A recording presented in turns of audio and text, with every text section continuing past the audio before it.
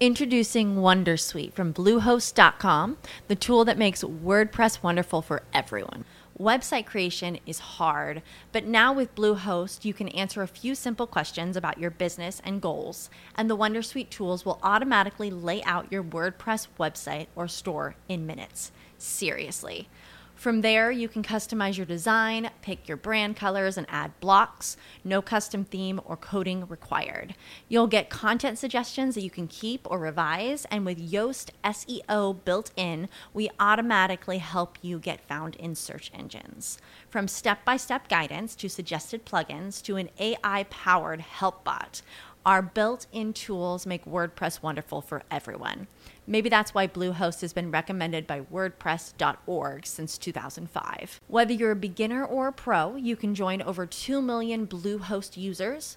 Go to bluehost.com/wondersuite. That's bluehost.com/wondersuite. All right, Rich Casanova here live for another episode of the Georgia Podcast from our Buckhead studios. We've got a good one here for you today. We got a guy that you may have, I think he's officially won the longest traveled to the podcast studio, right? And that's Adrian O'Connor. He is the founding partner and CEO of Global Accounting Network. Actually, you can check them out at globalaccountingnetwork.net. So, Adrian, before we get into the show, a little bit of a teaser. So, as mentioned in your bio, so you've been in this space for 20 plus, and I like how you say fun-filled years. Yeah, it's been an interesting journey. Recruiting isn't a career for everybody. It has its challenges, but actually, whilst the hours can be long, the minutes are usually pretty good. So it's been a lot of fun. I like that. Well said. We're going to cover a lot of ground talking about the current war for talent, why Atlanta, what's happening in the UK, the backstory of, you call it GAN or GAN or what? GAN or Global Accounting Network. Yeah. Okay, cool. So we're going to find out who you're servicing, the types of clients, and they have eight promise points of promise. So that tune in for that. That's all coming up next on the Georgia Podcast. Welcome to the Georgia Podcast, featuring the who's who and what's new in Georgia. Made possible in part by Global Podcast Studios, offering podcast studio rentals, production, and distribution. Visit globalpodcaststudios.com. And by our friends at Serendipity Labs, co-working, private offices, and more. True inspiration at work. Learn more at serendipitylabs.com. Now join Rich Casanova, broadcasting live from the Pro Business Channel studios in Atlanta and worldwide across the PBC syndicated networks. All right, y'all. As we say in the South here, y'all. What's the UK expression? Yeah, you'd probably say you guys or you guys, yeah, or just guys. Yeah, New York does what? Use guys, yeah. I don't know how we got off on that. Right off that bat, we're off track here. So if you're tuning in, I appreciate your listening to the Pro Business Channel and this episode of the Georgia Podcast, streaming around the world and around the corner. Speaking around the world, we have the dude, the founding partner and CEO of Global Accounting Network. We're going to find out about what they do, but that's Adrian O'Connor. And as we mentioned in the teaser, I think and until we fact check it, as of now, you've traveled the furthest to be in our studio. But speaking of traveling, so you launched this enterprise. Well, let's back up for a second. So before launching GAN or GAN, you have a very impressive background in the startup space, right? Helping startups. Talk to us about that your broad base before GAN. So I've been in recruitment for. This is my 21st year, so it's a long fun-filled years. Fun-filled years. They've all been according to your bio, yeah. Every single one of them. And so over the course of that time, we've helped companies of all sizes and descriptions find the best talent to help grow their business. And some of the businesses that struggle the most tend to be the startups. They've got no employer brand. They've got no network necessarily in the areas that they're looking to recruit. And we've made a bit of a specialism of helping them bring in a best-in-class team, because early-stage businesses generally succeed or fail based on the quality of the people as much as they do based on the product. And that's the talent piece, right? Absolutely, yeah. That's where you help organizations. And those early years can be, I don't know if it still holds, but in the U.S. we talk about the first 3 years are critical. If you make it past the first 3 years, that's a major milestone accomplishment. It doesn't guarantee success, but there's a 90+% failure rate early on, right? Absolutely, yeah. And as much as people don't necessarily think about their finance and accounting talent as being an integral part of that, they actually are. Because small businesses succeed or fail based on cash more often than they do on ideas and cash flow, right? Because you can have some funding, but that funding eventually withers, and right. You've got to watch the pennies and the pounds look after themselves. That's what my grandmother taught me, and it holds true, I think. But I mean, as a company, we help businesses of all sizes and scales. So we'll help huge enterprises such as Amazon. We've been Amazon's #1 supplier in the UK for a number of years, and then at the same time, there'll be a 10-man company in the outreaches of Georgia that needs a finance director, and we can do that for them as well. So you're dropping Amazon now. You're just bragging or whatever, but that's very impressive. And also included in all that, you've led teams of 50 plus people, providing operational strategic input through varied markets and economies. All right, so let's jump into short on the list here. You mentioned talent and people being a big piece of it. I don't know if you follow Marcus Lemonis in The Profit, but he talks about when he works with usually it's family businesses, small, medium-sized companies. But he talks about the 3 Ps is people, profit, and product. Yeah. Right. So you can have, all those 3 need to come. There's a balancing act there, right?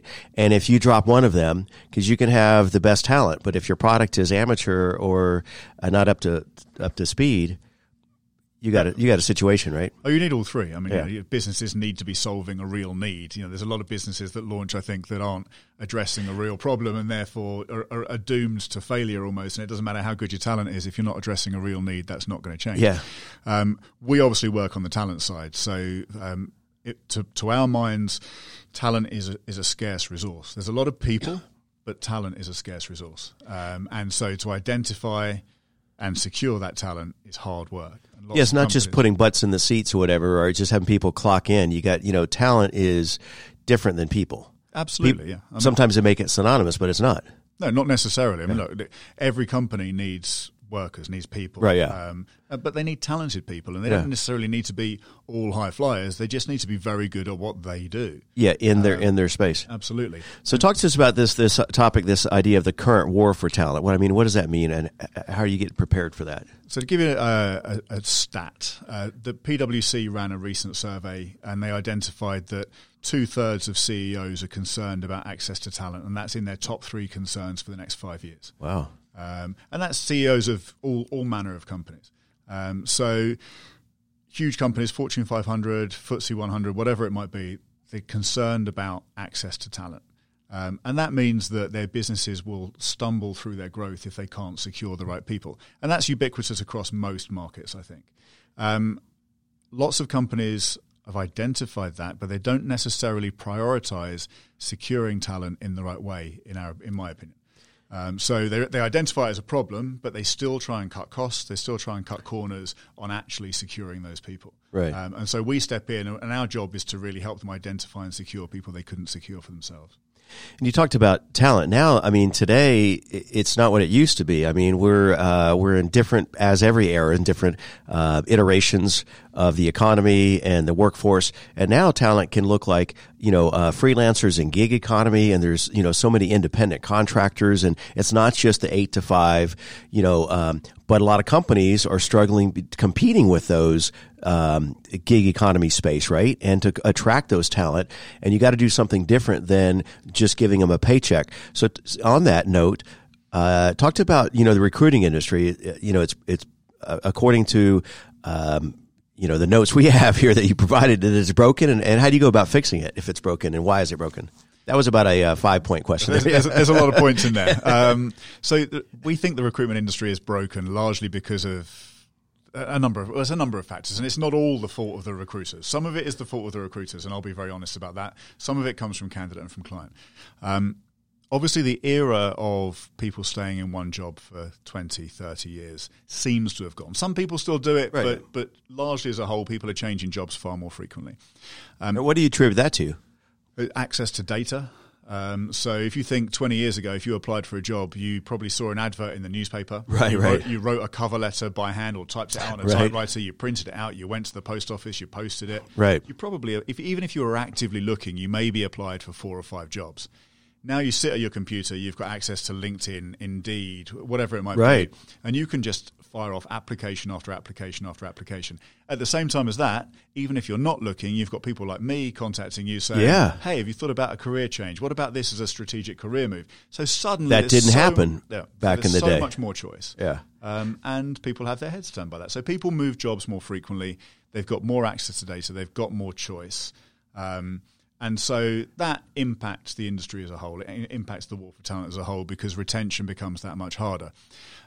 Recruiters don't help themselves because typically in the world of recruiters, client is king. They overpromise to, they're under-delivered to. Candidate is treated like a commodity and therefore treated fairly poorly. And I don't know of any other industry that works that way. So a recruiter will go out and they'll find a client that wants to buy something. Right. And then they'll go, right, I need to go and find some candidates. They'll go running around and find some candidates. And then if they don't place those candidates, they'll forget about them and they'll go and find something new. Yeah. And if you worked in, I don't know, if you were Home Depot Right. and you were selling fencing, Right. you wouldn't say, right, I'm going to go and find some people that want to buy a load of fencing and then think, I need to go and find some fencing. And then if you can sell that fencing, just leave it at the side of the road and move on to the next thing. So the supply chain doesn't work. So we flip that round and we say, right, we're in a talent short market. Everything starts with the talent. And if you don't have, as a recruiter, the network of the best people in the markets that you serve, you can't help your clients. You're going to lose. You can't help your candidates. So we fish far more in the candidate pool than the client pool. Okay. So that when we come to meet a client that wants to hire, we've got this network of passive people who are actually talented people. Right. And we can dip into that network rather than having to rely on advertising and being reactive. That's a great observation. I think a lot of business, our listeners would resonate with that, or might kind of give them a, wake them up to the point that a lot of times businesses focus on the product, the quality, and so forth. And you wouldn't think to bring a sub pro, what am I trying to say, a less than premium product to the marketplace. But then when it comes to people, you just figure that they're just filling a spot, right? Particularly in accounting and finance, which is often seen as a back office function. Yes. I think the other problem is that lots of clients don't realize that employer branding is really important. They'll spend millions on their branding for their products, but they don't really think about their employer brand, which is what does the market think of them as an employer? That's a great. I actually wrote that down. That premise of the what do you call it? The employer brand. Employer brand, yeah. So with things like Glassdoor, all of our candidates will do research as to what it's like to work in these companies. Right. How many companies are actually thinking about what do we like as an employer? Right. And also, do we have an employer brand in the discipline that we're looking to recruit? So if you're you might be a fantastic technology business, but you're not known in finance and accounting. So the best finance and accounting people don't know of you. They're not applying to your adverts. They're not looking for a job in your company. And so unless you engage somebody that's got that network, you're really going to struggle to find the best talent. But a lot of times we throw around the word culture, but that's a critical piece to this puzzle, right? Culture's to be able to track that talent. Absolutely. I mean, culture is hugely important, but it's something that's very difficult to judge from the outside looking in. And that you can quantify, whatever, right? Absolutely, yeah. And you also see fantastic businesses that have gone through significant periods of change where that culture has shifted, and their employer brand may suffer as a result of that.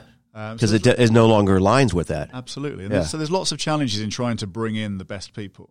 And obviously my solution to that is that you engage a really good recruiter who can. And that might be Global Accounting Network, and check them out at globalaccountingnetwork.net. I couldn't recommend that business highly enough. But I think it is important that when you think about, you're trying to bring in the best people in any marketplace that you're recruiting from.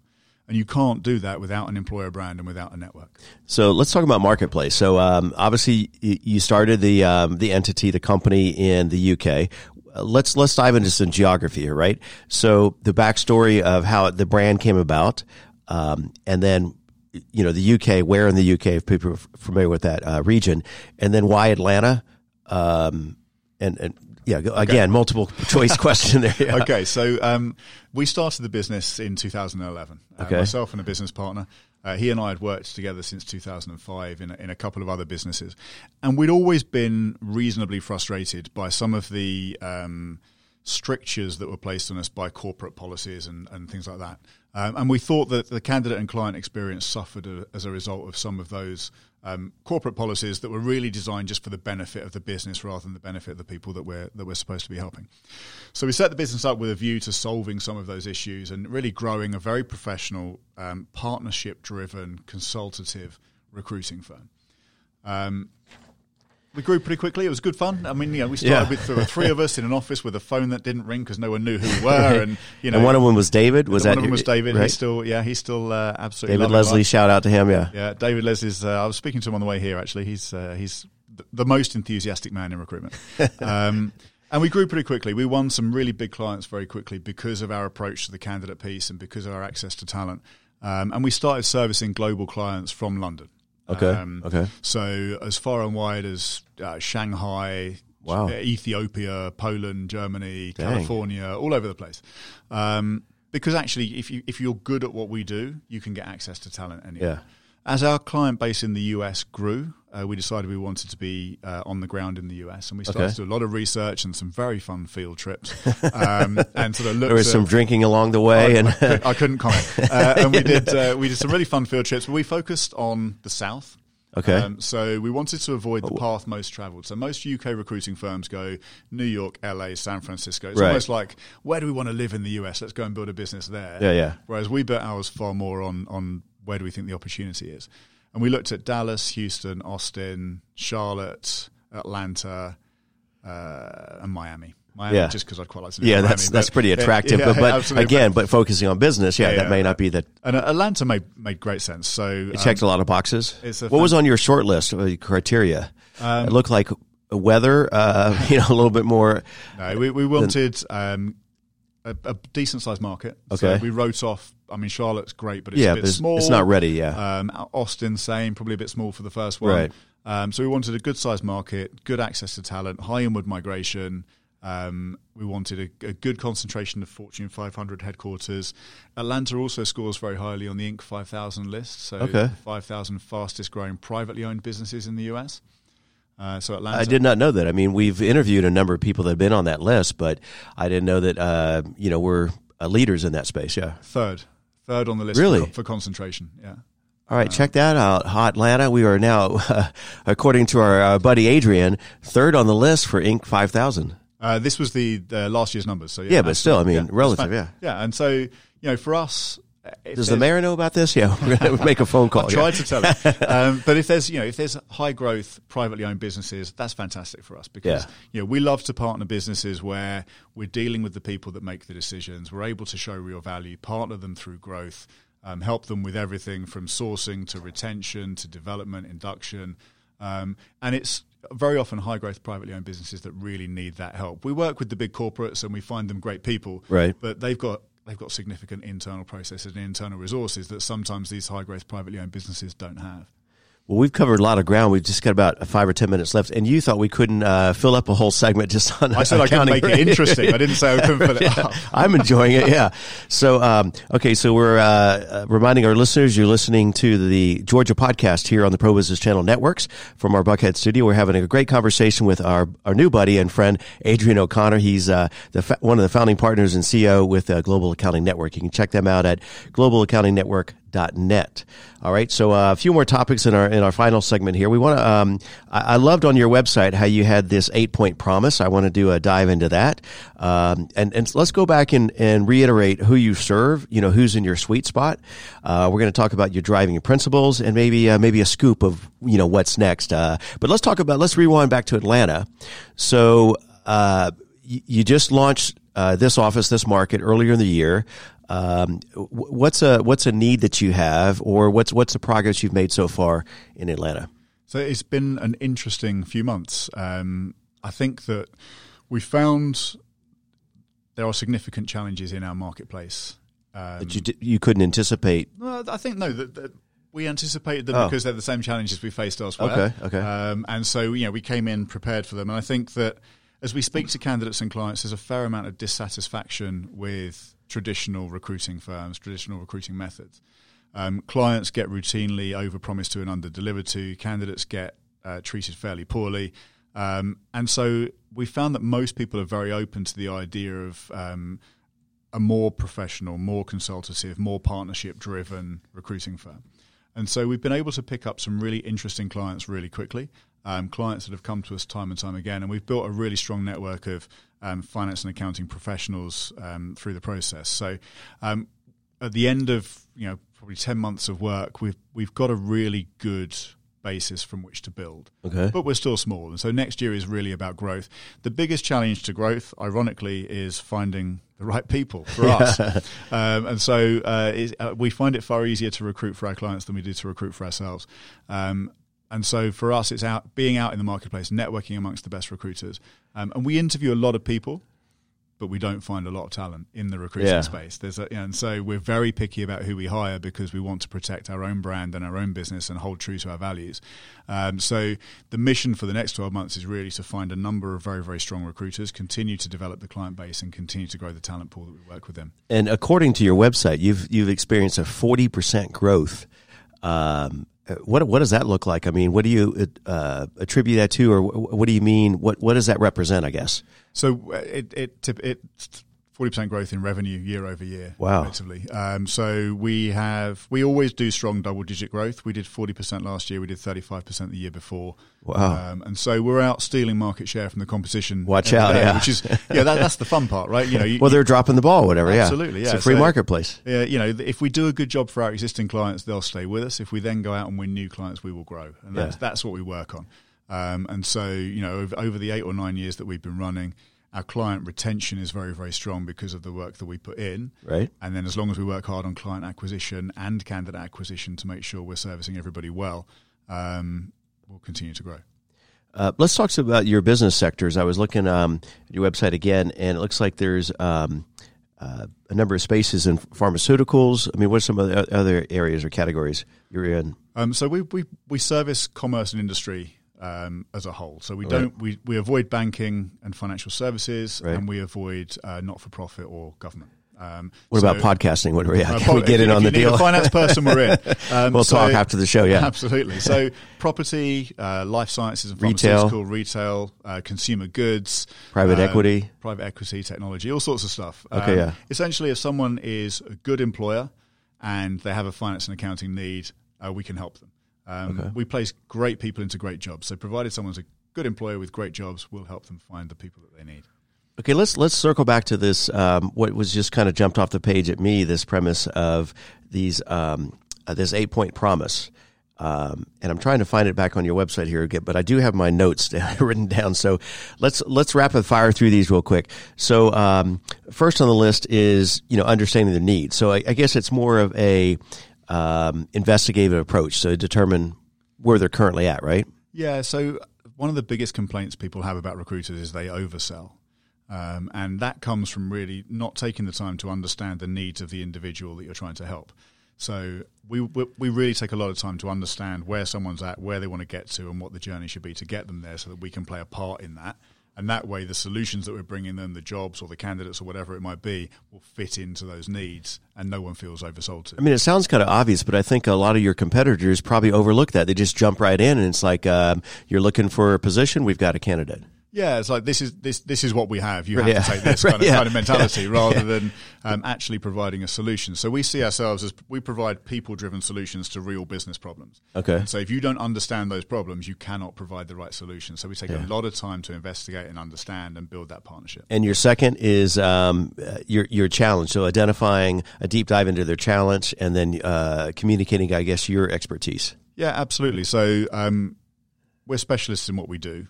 So the more we get to know the challenges someone's facing, the more we can add value to those challenges. Okay. And I think that you have to show knowledge in our space to get respect and to get buy-in. And because we're experts in what we do, we're able to show that knowledge. And number 3 on the list, this we're doing like the countdown here, right? So number 3 on the list is transparency. So give me an example of that, because that's one of those other buzzwords or whatever, right?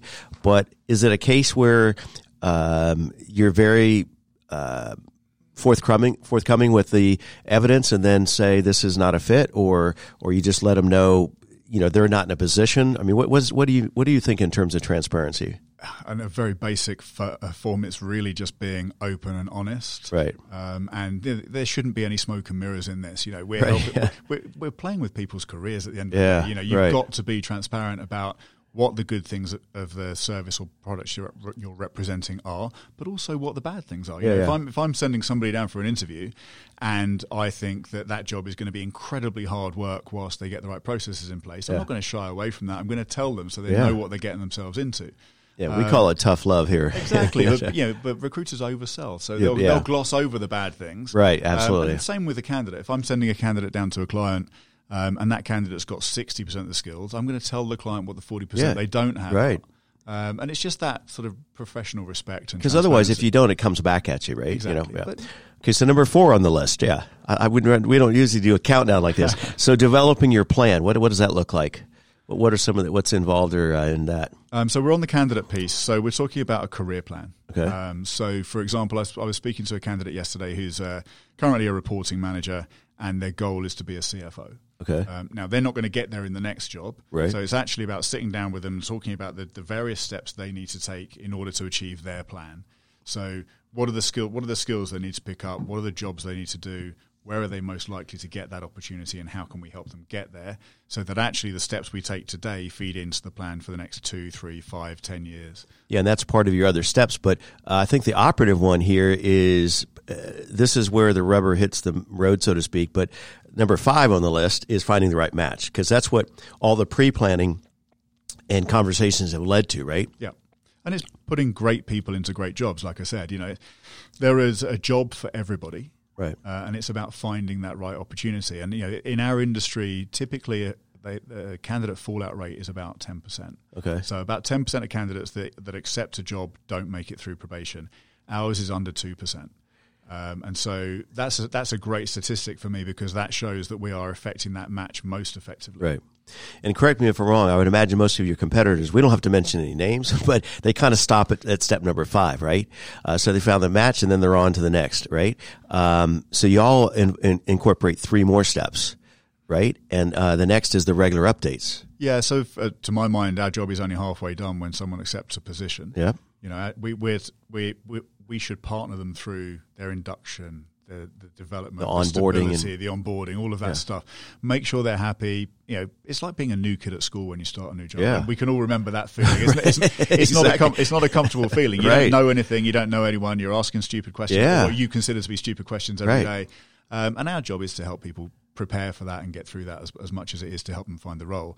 And then once they're in situ, we stay in touch with them, because we want to help them make sure that they're fulfilling their plan and that they're happy, and if we can help with anything along the way, we will. Most of our candidates come to us via referral and recommendation. A lot of our clients come to us via referral and recommendation, and it's those constant touch points, that constant sort of value add that leads to that. Well, it struck a chord, because literally I was having dinner with some friends last night, and one of them was talking about they're new at a position along with some other team members at a rather large company. I might make an off-air introduction to the organization, but it's 3 initials, but that doesn't give you a lot of I'm trying to see, we're talking about stumbling before here. It doesn't give you a lot of intel. So, but the real life story was they were on a 6-month contract, and a few months into it, this one employee felt like they were something wasn't right with the organization. They didn't feel like they were liked or whatever, or there was some awkwardness, and ultimately within a few days they decided to leave the organization. It turns out that who they were reporting to and the plan that they had in mind, there were some delays which they interpreted as I'm not welcome here, right? But after the fact, after they left the organization, that wasn't the case at all. The person that they were trying to connect with was out of town, traveling, and they had a great plan for this person, but this person left because there was no kind of communication or updates, if you will. Yeah, and I think where we have contractors, and about half of the work that we do is contracts and temporary work, where we have contractors on site, we meet with them fortnightly, we update with them constantly. You say fortnightly, what does that mean? Every 2 weeks, sorry, it's my strange English, English rather than American. And so, every week. And that's the idea being that we are the conduit between them and the company. Yeah. And so our job is to make sure that things are going according to plan, that communication is good, and that everybody knows where they stand. So that and mediate any issues or whatever, Absolutely. and kind of take a proactive approach to it to, not have that happen in that case scenario. So the final 2 points are number 7 on the list is the balanced candidate assessment. What's involved in that? So we spend a lot of time working with our candidates to make sure they're right for the job. So we meet everybody that we work with, and that should be the norm, I think. Yeah. But in Atlanta, doesn't seem to be. So, most recruiters don't seem to meet their candidates. And to my mind, 90% of what we do is matching people to people. And if you haven't met somebody and really got to know them, how can you assess where they're going to fit and find the right opportunity for them? Where clients request it, we'll do psychometric testing. We can do technical testing. Oh, wow. Just to make sure that the person that's going in is the right person. And then, as a matter of course, we will do reference checking. So we'll speak to former line managers and we'll verify their experience. We'll verify some of the examples they've given us. And that adds real weight to the application as well. Again, a unique selling proposition there. And then final on the list, number 8, is the candidate feedback and insights. What does that look like? It's actually just taking an interest in what the candidate thinks, and it should be, it should be the norm. But I mean, I know that one of my friends interviewed for a recruitment firm where if you were on the phone to a candidate for more than 2 minutes, the manager hung up the call because they didn't see it as valuable. Wow. And so, the candidate feedback is really important. It should be a 360 feedback all the way through, and we're interested in their feedback, not just on the opportunities they've gone for, but also on the service we've provided and our help to them on their journey. Because whilst we think we're good at what we do, the only way to get better is to listen to the feedback. Well, those last couple of points we would call what I call a BFO. Do you know what a BFO is? I don't. It's called the blinding flash of the obvious. Okay. Right? Yeah, it should but be. It's not obvious to a lot of people, and that's where they're missing the mark. It should be the norm. And that's an opportunity for you. It should be the norm, and it's not, because recruiters are paid on the result, and therefore they're always looking for the quickest route to the best result. And that impacts the quality of what they do. Well, we've certainly learned a lot in this episode of the Georgia Podcast and our conversation with Adrian O'Connor. We have a couple more minutes here to wind things out. Let's talk about we'll talk about what's next. Maybe if you can kind of as a scoop or what's on some of your new initiatives for 2020 and beyond. But let's talk. Last question or topic is talk about reimagining diversity and inclusion in the finance and accounting space. Yeah, it's an interesting one. So diversity and inclusion is obviously a hot topic on everyone's list. Right. And, so many companies have policies and have procedures, and some of them are authentic and some of them aren't. Right, yeah, like their mission statement. Yeah, absolutely. And, some of it comes down from the top and is really well thought out and delivered through the business, and some of it isn't. But the delivery piece is the key, right? Because it comes from the top, but it gets diluted, and the average, frontline people are clueless what that looks like. We're obviously short of time, but I'll give you 2 examples. Yeah. So people tend to hire in their own image. Okay. So how do you drive a diversity policy if people are hiring in their own image? And they'll come with criteria that sort of, I only want somebody in our space, for example, I only want somebody from the Big Four. Right. And that excludes a huge demographic. Right. And it's not necessarily true that the skills they're looking for are only available in that demographic. Right. But if you're not from the Big Four, you're excluded, and that can be a real problem in driving diversity. The other one that I would look at is the gender pay gap.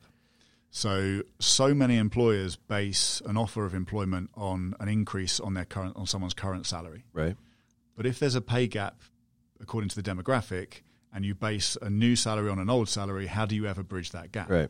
So actually, we recommend that clients benchmark the person and the role rather than benchmarking against an existing salary. Because if someone's paid 20% less because of their gender, right, and you base their new salary on their old salary, they're still going to be paid 20% less based on their gender. So they're just 2 very quick examples of how we can help with improving the diversity and inclusion policies. Okay, so our final point of what's next. So what are some new initiatives or growth expectations for Atlanta and beyond?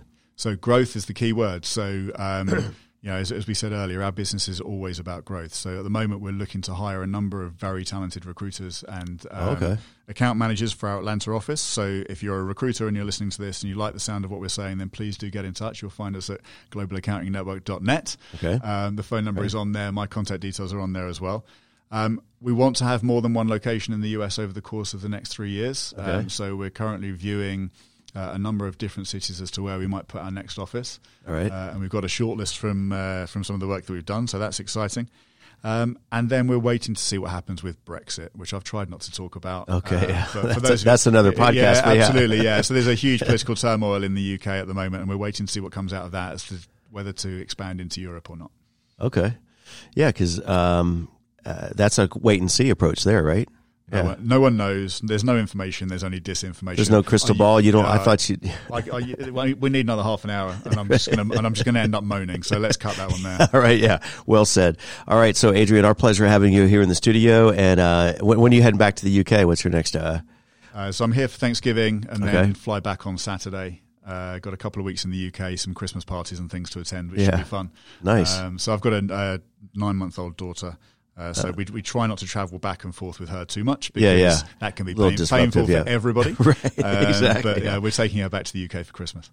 All right. Well, so again, thanks for your time and kudos to what you've done and much success in the upcoming years here in Atlanta and other cities as well. We'll see you on the next episode of the Georgia Podcast. On behalf of the Pro Business Channel, we thank you for listening to the Georgia Podcast, featuring the who's who and what's new in Georgia. Made possible in part by Global Podcast Studios, offering podcast studio rentals, production, and distribution. Visit globalpodcaststudios.com. And by our friends at Serendipity Labs, co-working, private offices, and more. True inspiration at work. Learn more at serendipitylabs.com. Join Rich Casanova for the next Georgia Podcast and download on iHeartRadio, iTunes, Google Podcasts, Spotify, and more.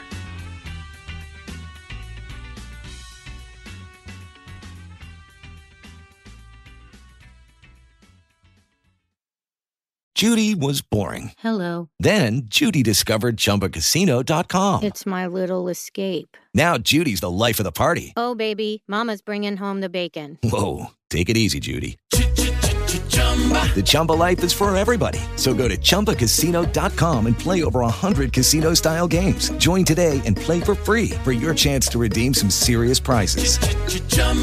ChumbaCasino.com. No purchase necessary. Void where prohibited by law. 18+ terms and conditions apply. See website for details. With the Lucky Land Slots, you can get lucky just about anywhere.